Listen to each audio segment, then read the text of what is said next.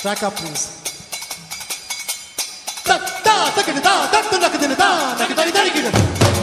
Hello and welcome to the Point Blank Show. My name is Abhishek and my guest today is Gavin Jackson, the author of Money in One Lesson, a fascinating book which, quote, keeps things simple without being simplistic, according to the Mint newspaper. I couldn't agree more. From beer tabs to Parmesan cheese, from rupee's origin to how central banks work, with references to prisons, the Beatles, and the hit shows like Mad Men, the book charts different facets of money in a very user-friendly manner. Thanks a lot, Gavin, for joining in. Thanks for having me. Thank you. And you are up against a whole body of work. And this is a question that would have come to you from publishers to prospective readers. You've got David Graeber's Debt, the First 5,000 Years, or your colleague, Philip Coggan, currently at The Economist, who's written Paper Promises, among other books. And I think there are quite a few. What did you set out to achieve in this book?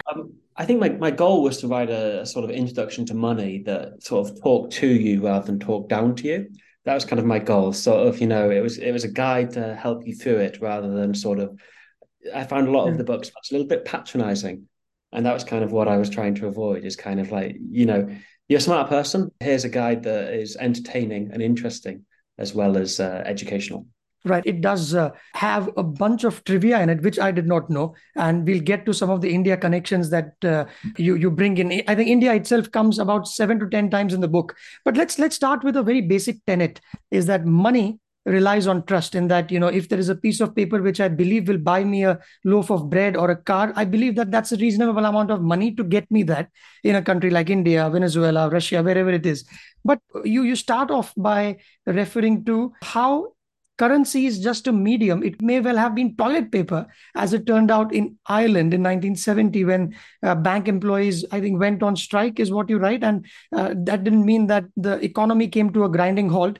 People found ways around it, and they would write stuff on chits of paper saying that, hey, this is whatever that currency is of 10 units or 100 units, and hope that when the banks open, they will settle their debts. How did that work out? I mean, that story itself is a little crazy to get my head. So in India, I think in 1970, all the bank employees went on strike because obviously no one could get hold of cash. Bit of a problem. You need cash it's the basic lifeblood of an economy. So what they did was they just found a bit of paper, wrote down, here's what I owe you. And then they could trade that paper perfectly easily between one another. I think there's actually, again, the India connection. This is the chit slips, chitties, and a big popular Indian thing, I think about 100 years ago. I don't know if they're still about. Chit but they were, yeah. Chit funds, yeah. The exact same thing. Exact same thing. It doesn't matter whether it's, that's why let's say cryptocurrency. If we have the time, we'll talk about it. But there is a lot of debate whether it is indeed a trustworthy medium. So if the whole of the world decides that, yes, that new form of currency is trustworthy, and that will pass off as currency, just as any other denomination then. Yes, so long as you trust it, which I think I sort of explain in the book, that's not always guaranteed. There's been lots of occasions where people have said something as money, and it's been very good reasons not to believe them. But the reason it worked in Ireland in the 70s was because people trusted one another. It was a country with quite a small country at the time, lots of personal connections. People knew their neighbours, so they could all rely on one another to take part in this. There was also in India, I remember, Gavin, in the early 90s, I was in school at the time, and I don't know the reason for this. I tried finding out by talking to my mom if she remembers that time, where the shopkeepers here, the Kirana stores or the small mom and pop stores, they didn't have enough change to, hand over. So they would just write down the amount on a small cardboard size papers wrapped in cellophane, and that would pass off as currency. And we in this locality of whatever 5,000 people that we live here would use that to buy. So we would use the same little cardboard to go to another kirana and get some stuff. Now, I don't even know if it was done only in Mumbai or the place where I live, but it all comes down to the same thing then. It's trust. Yeah, I think so. I mean, I expect it probably wasn't happening in Mumbai because it's a bit harder when it's, several million people to maintain that kind of trust, which I think I talk about in the book as well, that, when people started living in cities, that's when we really had to get this, coins and things that we didn't have to trust one another and know who the person we're dealing with is. Then you can go, I just know that coin's worth what it is. But 5,000 people, that I think you can maintain trust in that kind of society. And you also write about in prisons, for instance. I think it was was it cigarettes that was treated as currency? And Well, the cigarettes example comes from a prisoner of war camp. So it was this British economist who was put in a prisoner of war camp in Germany during the Second World War, and he writes all about how cigarettes became the unit of money. The problem in prisons they had was back in the early 2000s, they banned smoking in US prisons. So they had to find something else they used. And what they seized on was little tins of mackerel, so tinned fish. That was the way they solved this problem because, it being tinned, you could sort of had a guarantee that it was fresh. right.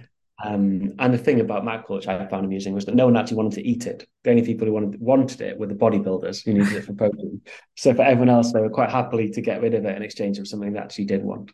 And this also goes, if we go back to history and you cover that history of money itself, and it's hard to prove a claim that back in the day it was about barter. That's what they taught us in school, that the farmers and the hunters would gather around, and a hunter would barter some of his goods for that of the other. But then if I have sheep, then I have to wait for somebody wanting to have sheep.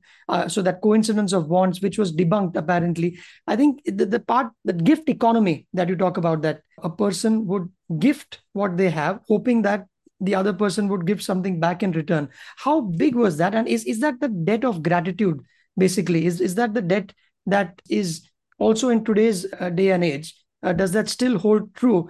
Those economies, the gift economies, sort of pure gift economies that in history were quite small, that, small villages, small groups of people, that kind of thing.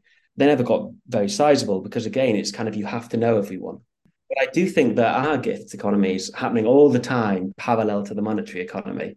In that people do each other a favor, they think someone else owes them a favor, they trade, that kind of thing. I have the example in my book of when you go on a date and you buy, who pays for the meal at the end?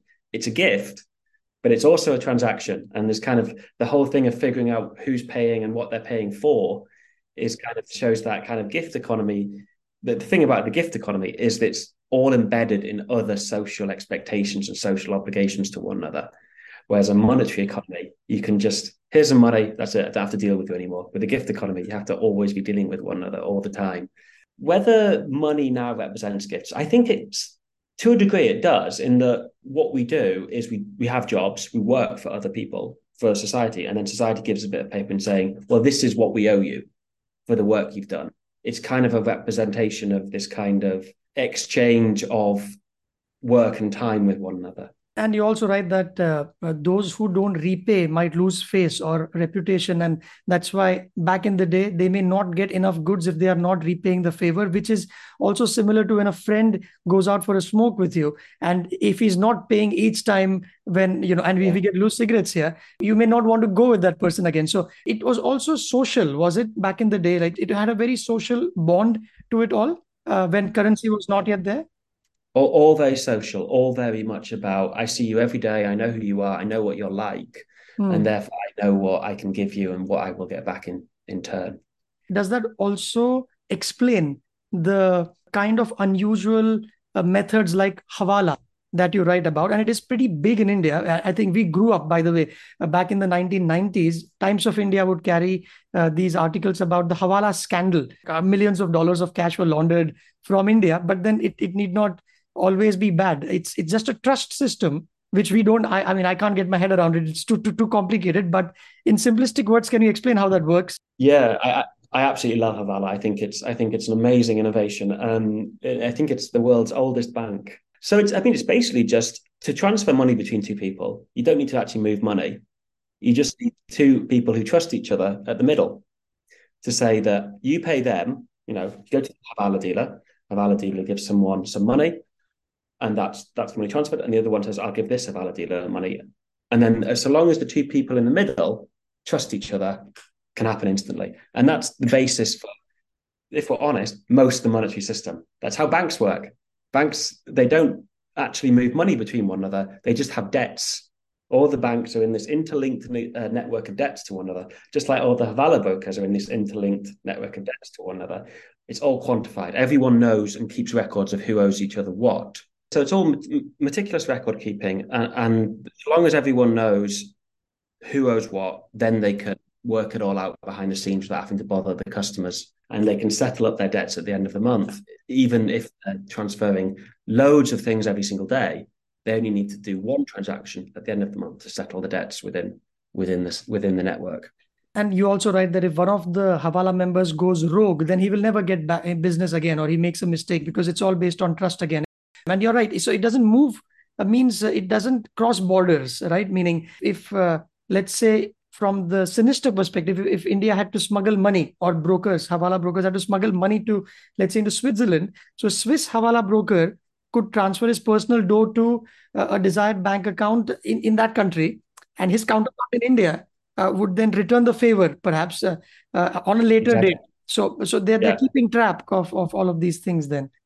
Yeah, and this was something the US got very scared of Havala back in sort of the early 2000s after the 9/11 attacks.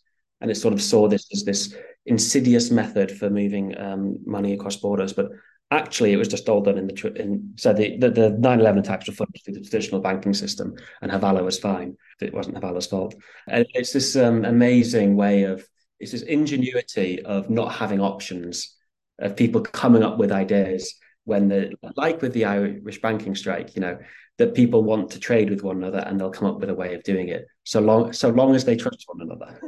Talking about trust, and I don't think this has much to do with money, but do you know that in Gujarat, which is the hub, or Surat, hub for diamonds in India, there are kids as old as 15 or 21 who are given custody of diamonds, and they have to travel in a train to get it to the other side, maybe in Mumbai, where we have the consumers.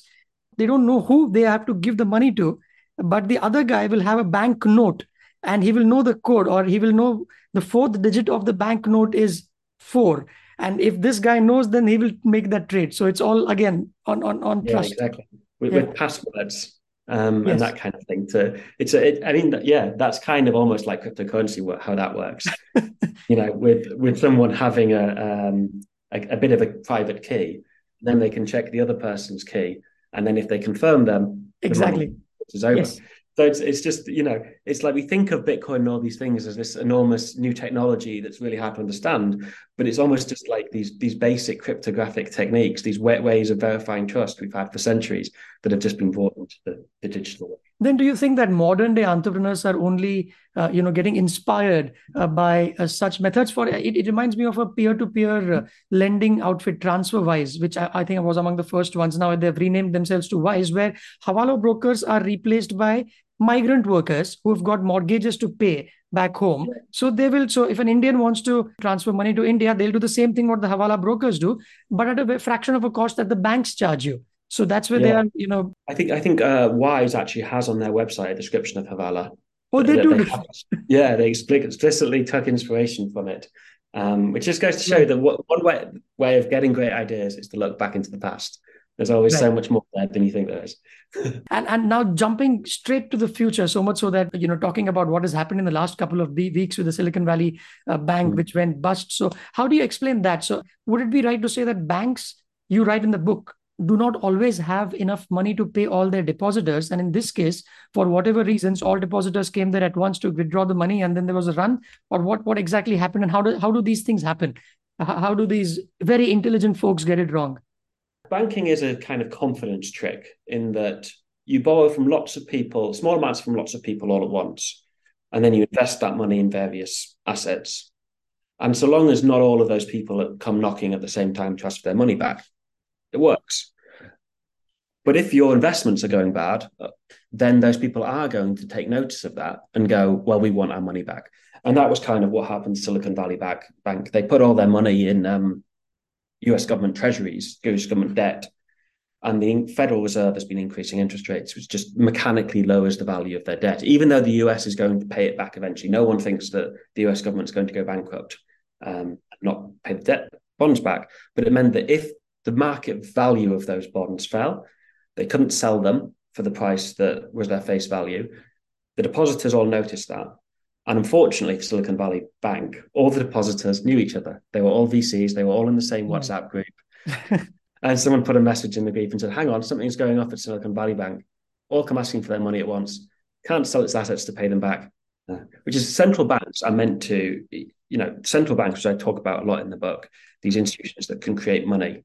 If a bank is solvent, its assets are worth more than its debts. It can lend to them, but they didn't judge that Silicon Valley was solvent. So Silicon Valley Bank was solvent. What really brought the thing down was that its investments had gone bad. Its investments weren't worth much as fundamentally that was the problem of Silicon Valley Bank. It was Michael Moritz who said that he reckoned it was like death of a family member because it was considered to be a bank which helped the Silicon Valley folks for a while, and it was one of those. And also, money generally, when we read stories like these, money historically has also received some bad rep. You think, like, you write yourself about how in Dante's Inferno, which I haven't read, but it's both sodomites, if I'm pronouncing it right, and moneylenders occupy the same circle of hell, to quote from your book. Why is that? Yeah. So that goes all the way back to Aristotle, who Yeah. basically said, money isn't natural. Money shouldn't breed. But moneylenders, they get some money and they make more money just by having money. They're making something that shouldn't breed. That was why money lending, according to Aristotle, was evil. In 17th century or whenever it was, 16th century, I don't know when Dante wrote these. He goes, well, what's like that? What is something that people are, well, having sex without breeding? That's also unnatural. So these two people are in the same circle of hell because they're sinning against nature. You see, that was the kind of philosophy. What would they have to say about US banking, which operated at some point in the 21st century or 20th? Was it 363 model? What would this talk say about that? It was amusing to read that. And just for the listeners, apparently 360 model is bank managers should borrow at 3%, lend at 6%, and make it to the golf course by 3 p.m. Yeah. Just the same great image of just these guys collecting money without doing a lot of work. Yeah. And that's the kind of thing that Aristotle was objecting to, that these people were creating wealth without doing any work for it, which he thought was unnatural. And has kind of gone down in history as this kind of mistrust of moneylenders. And one person who has tried to bring in some sanity or explain how it all works in a way that people could understand was John Maynard Keynes, father of macroeconomics. And he's got some India connection. Explain that. He started this. He worked for the British government. He started his career in the Indian office of the civil service, where he was tasked with sorting out India's currency problems at the kind of turn of the 20th century. So he had this Indian connection, though he never visited India, apparently. It's classic, days of the British Empire, sort of someone in an office in London thinking they can run a country for never been to. But yeah, he was tasked with this job because India had a silver currency, the rupee, which in Sanskrit means silver, and rupee was always made of silver. He was like, this was a problem for India because everyone else was on gold, and the price of silver was falling relative to gold. So India had to pay more and more and more for its imports, for everything in its foreign transactions. And there was a big push to sort of get India onto some kind of gold standard or something like that. And Keynes was a big critic of this. And he said, look, it's not India's problem that it's on silver. Silver was working fine for India domestically. Its problem is gold. So what it should do is, well, his argument was that India should keep silver for domestic purposes, but peg it at a fixed rate to gold, and then just be concerned about two different things. Whatever's going on domestically, you can use silver, and then internationally, it can use gold. He had this great phrase, rupee is a note printed on silver, was what he said. And he thought that was very wasteful. They should print on paper instead, but it worked fine. It's kind of like modern day paper money, but just made out of silver. But one of my favorite quotes of his is, in the long term, we are all dead. Another thing, the general theory of employment, interest, and money. I didn't know that the general was reference to Einstein's general theory of relativity. So he wasn't a modest man as such. No, exactly. Yeah, he sort of, in the way that Einstein overturned Newtonian physics, he seemed to think he could overturn all previous economics in the same way. So he was making this grand claim at the start of the book, which he kind of did. He's the father of macroeconomics. So I think we can let him have a little bit of arrogance. Right. And also, how big a contribution was this to economics at the time is that ultimately spending provides the funds that are necessary for saving, as you write, rather than the other way around. So he encouraged people to spend more rather than save. One person's spending is another person's income, but it's the paradox of thrift that they taught us in college as well, where it's good to save, but if everyone starts saving, then the economy won't grow. Is that something that he was the first to put forth, or some such?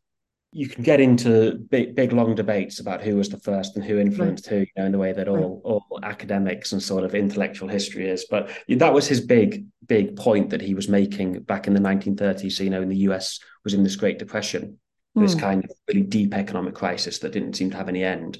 And he was pointing out that, the encouragement to save, great for an individual. We all need to save for when we're older. We all need to save for if something bad happens to us. But if everyone tries to do that once, they're not going to manage to save because everyone is saving. They're not spending. I'm going to stay in tonight and not go out to the bar. That then means the waiter's not getting paid. So then he can't save. And if he can't get any money, then he's not going to spend on what you're doing. And then you can't save. So the attempt to save is self-defeating. It doesn't get there in the end, was his point. And so his encouragement was that instead of trying to sort of you have to let money be flexible to solve this problem. If the government made money cheap enough, then people wouldn't want to save and they'd go out and spend instead. So it was kind of this theory. He has money at the center of this theory that is his view about how money works that lets this paradox resolve itself. And that was his sort of big encouragement. And it doesn't matter whether he was the first one or not, because economics or the concept of money has been evolving all the time. Would that be right? And so, I mean, your book, had you written it in 50 years ago or 20 years down the line, might have other observations. Because one thing I found fascinating is Irving Fisher is whom you write about. He took over from Keynes and then introduced a link between, was it unemployment and inflation? Then Milton Friedman came in. He had his views, and Paul Walker had his own thing going. So these are all premier minds of their times. They all disagree with each other, and yet it moves forward, the whole debate. And how do you look at it? How does this work? Yeah, I think that's. I tend to think of it as sort of a journey. I guess is that these are different steps we've taken. They've helped us understand what was going on at their time, and we can apply many of their insights to what's going on now. But it's not the last part of it. It's going to continue. There'll be more people. There'll be more insights, and none of it is always true all the time. It's always adapted to its circumstances, and then circumstances change. It's not true anymore, but it does help us understand what's changed and why, and make a sense of the new reality. I think even if I'd written this a couple of years later, because I wrote this sort of mostly during the pandemic, I think if I'd written it a couple of years later, now when we've got these really high inflation rates, I think I'd said my focus would have been a bit different, I think, as well. Right. Yeah. And it was once in a century event, just like I think the Great Depression is, you cover Yeah, a little bit exactly. about it. And then you had the 2008 financial crisis. Now, two questions. How did these folks miss it? And also you write that we learned a lot from the Great Depression. The 2008 could have been far worse. But how did we not see that coming, you think? Yeah, so I think one of the big mistakes was to sort of forget about money, as I put it, is that they kind of thought that money didn't matter. Imagine there was no money and it's just people dealing in as if it's barter, as if people are swapping, a podcast for a book, that kind of thing, as if that transaction's happening directly.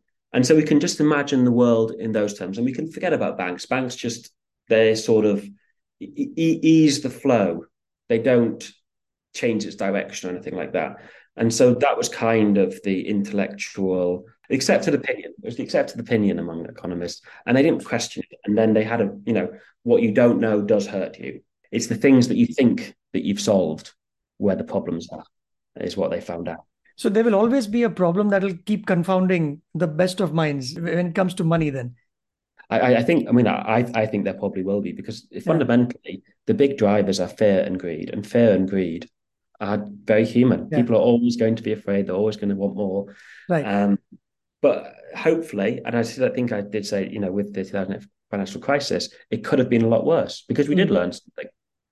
We did learn a little bit about how to stop it turning into the Great Depression and that kind of thing. So we do learn from our mistakes, but then we make new ones.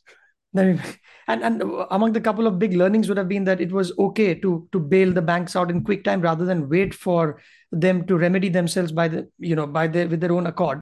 I think that's my view. A lot of people will, this is controversial. A lot of people will say that, oh, by bailing them out, they never really learned their lesson. And so kind of what we're seeing now is a similar thing. But kind of, I think that it did stop the rot, and it helped things get back to normal very quickly. at least financially back to normal. We didn't have the waves and waves of bank failures that they had in the 1930s. So what they did was they bailed them out, and then they tightened up the regulation, much harder for them to take the same risks they did before. And Silicon Valley Bank actually got an opt-out from lots of those regulations Oh, because they were intended to be for the biggest banks. Silicon Valley Bank actually lobbied to get excluded from those as being a smaller bank, and therefore it didn't have these same controls that now we impose on the banks. So I mean, my view is generally bank failures are always going to happen. It's almost better to be faster at cleaning up the aftermath than to sort of let them live in their mess as a punishment, you know. So that's kind of my view, is that we're not never going to stop these things. Let's try and minimize the harm from them. But this is a controversial area, and there's thousands of opinions. So don't take my word as gospel. right. But at the same time, there would be a checklist where, these are the seven things or 1752 things that you need to do to get a few things right. Where would you say inflation targeting sits on that list? In India, it was Raghuram Rajan who introduced it as the governor of the Reserve Bank of India in 2016, where we say that between 4 to 6% is what the band is, medium to long term. If it goes beyond that, then, whether they'll either loosen or tighten the monetary policy. So where do you see that, and how important is it? I think it's generally worked quite well, inflation targeting. I think it's done a lot better than what we'd had before. So one of them was monetarism, which was targeting the amount of money in the economy. I think that was a bit of a disaster, if I'm honest. And then we've also had fixed exchange rates, which you had these periodic crises where the exchange rate would come under attack. You'd have to devalue, then it cost a lot to defend it in terms of the reserves. And that didn't really work. And I think that over the last, I mean, Britain had had inflation targeting since about 1997, 98. And I think it's been a bit better than it was in the past. We haven't had we had a big attack on the pound in 92, Black Wednesday it was called. That was a disaster. We had lots of all kinds of exchange rate crises when we tried to fix the level of the exchange rate instead of the level of inflation.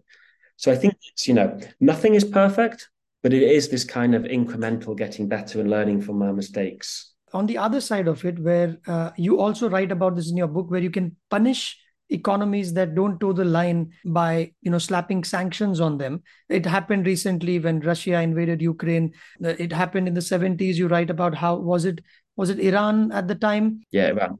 Yeah. So how much do these sanctions work? Because we keep reading them. There are again conflicting views on it. It's just a small measure or a token measure, or indeed it can have a big impact. I think that they can have a very big impact on an economy. So I think about Iran today, its nuclear weapons program has got it placed under US sanctions. I think they're having a very big economic effect, and it can be quite devastating to an economy that it gets put on them. I don't think they actually make countries change their behavior very much, though. Like Iran is still developing nuclear weapons, despite the fact it's under all these sanctions. Russia is still at war in Ukraine, despite the fact it's under all these sanctions, because countries have their desires and they're often very willing to be punished, or to survive the punishment in exchange for them. So the US has this powerful weapon, but that doesn't mean it's all powerful. It doesn't get because it comes down to the role of the dollar. Just the dollar is the most important currency in the world. So that's why the US can do this, but it doesn't mean that everyone does what the US wants. And also there are people on Twitter. I think Coca-Cola is no more allowed to be sold in Russia, is what I understand. I may be wrong, but I saw somebody stocking 5 different Coca-Colas being imported from Poland and here and there. So there would be ways to get around it, or maybe it's the consumers who get impacted. Would that be correct? In addition to some of the guys against whom I think even there are some politicians whose assets are frozen as a temporary measure. But Yeah. consumers get impacted more than the politicians in that case then? Often that's happened. So I think that was very controversial when Iraq was under sanctions in the early 90s.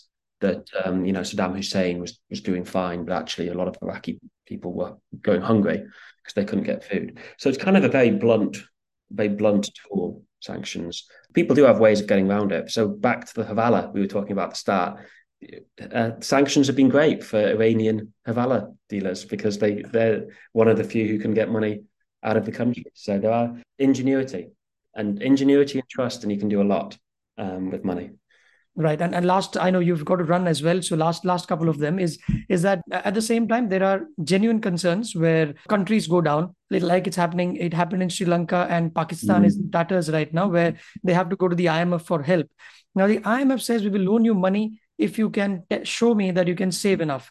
Meaning you have to make sure you have austerity measures and the like. You cover a little bit of it in one chapter where you talk about it can be counterproductive if the country stops its spending, then it will slow down the economic recovery. So, what's that balance?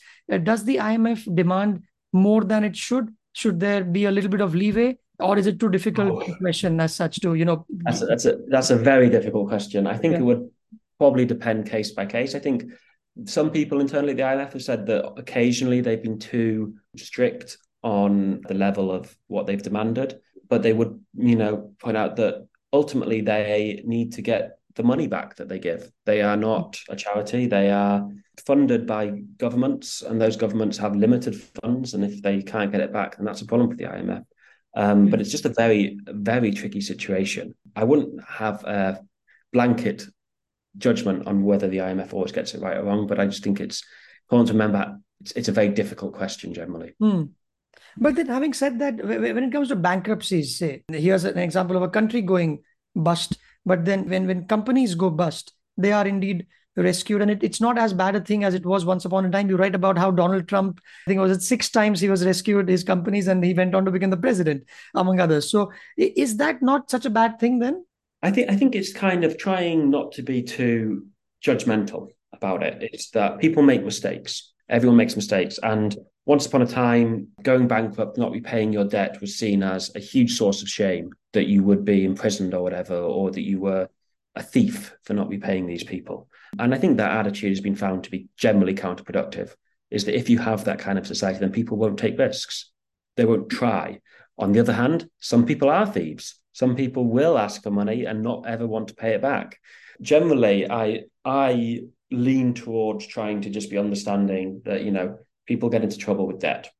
That's a thing that happens. And it's much, much better for society to have ways of getting them out of trouble than punishing them. And I think that's probably true internationally as well.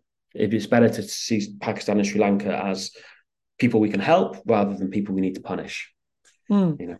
In fact, in 19th century, and this is something my father-in-law told me, a little bit of trivia. He says that when a Hindu merchant, he would announce his insolvency by burning one diya, or it's a lamp with butter, clarified butter, that is ghee. It was Mm. that, and he would never return back to his family. He would just leave the home, and his friends in the village would mourn that this happened, and the creditors would come home and confiscate everything because that was his that was how people would declare insolvency. It was I mean, it was shameful at the time. Mm. Exactly. But just think how awful that would be for the family left behind. Yeah, exactly. So then there is no chance of coming back. Forget about taking risks. Here, you don't get a second chance at all. Uh, Exactly. Yeah. you said your book came out, or you wrote bulk of it during the pandemic. What were some of the exceptions that you saw during and after the pandemic, which today either leaves you scratching your head or says, the fundamental of money still is deep rooted? Yeah, I think the inflation that we've seen, this really high inflation we've seen after the pandemic, has really been a reminder of some of the very fundamentals. After the 2008 financial crisis, loads of money printing, loads of quantitative easing to try and stimulate the economy, no sign of inflation at all. And people thought, well, that's done, that's never coming back now. Inflation's dead. But what we've seen, pandemic, loads of money printing, inflation's come roaring back. So it's a reminder that some of the dynamics do not change. That's been really interesting to see. And I also read you talk about Angela Merkel, if I'm pronouncing the name correct, Germany's former chancellor. She says that not in her lifetime will EU countries get together to borrow money, and that's exactly what happened during the pandemic, was it? Where some Yeah, 27 members of exactly. the EU joined Yeah. forces. So that was one that was unheard of, is it? Yeah, for the EU, it was unheard of that these countries would all agree to share their debts with one another, that they would trust each other enough Yeah. to underwrite each other's debt, and then 2020 they'd all do it. Happens very Yeah. quickly, and they all just easily get over their opposition. Well, not easily. They all manage to get over their opposition and come out and do this gesture of solidarity together. So yeah, Yeah. things change and some things stay the same. Brilliant. Thank you very much, Gavin, for your time on the podcast, and many, many congratulations on this book yet again. All right, thank you so much. Thanks for having me. Thank you. I think, and also the part about South Korea was brilliant. In Oh, that, thank you. how I think was it then a master stroke that South Korea saw, the Beatles making money for the UK, which let me just read out from your book, says that the dollar earnings in the 1960s of the Beatles, among others, helped UK to avoid its balance of payment crisis. And now Yeah, South exactly. Korea is getting the culture, the K-pop and Parasite that won the Oscars, and you've the Squid Games. So there is a proper reason behind pumping culture into the world from South Korea's perspective. Then Exactly. Yeah, exactly. I think India did a deal with the Soviet Union during the 70s for Bollywood for something similar. My, oh my, my partner's Lithuanian, so her mother members in the Soviet Union in the 70s, Bollywood on TV all the time. right, Uh, okay, apparently, and right. but none of the Soviet films ever came to India because they were all boring and socialist realist things. But the Right. Bollywood films were fantastic color and drama and all that kind of thing. No, it Yeah, only goes back to show that how the social element of it and money will yeah, continue to be interlinked in different ways, perhaps. exactly.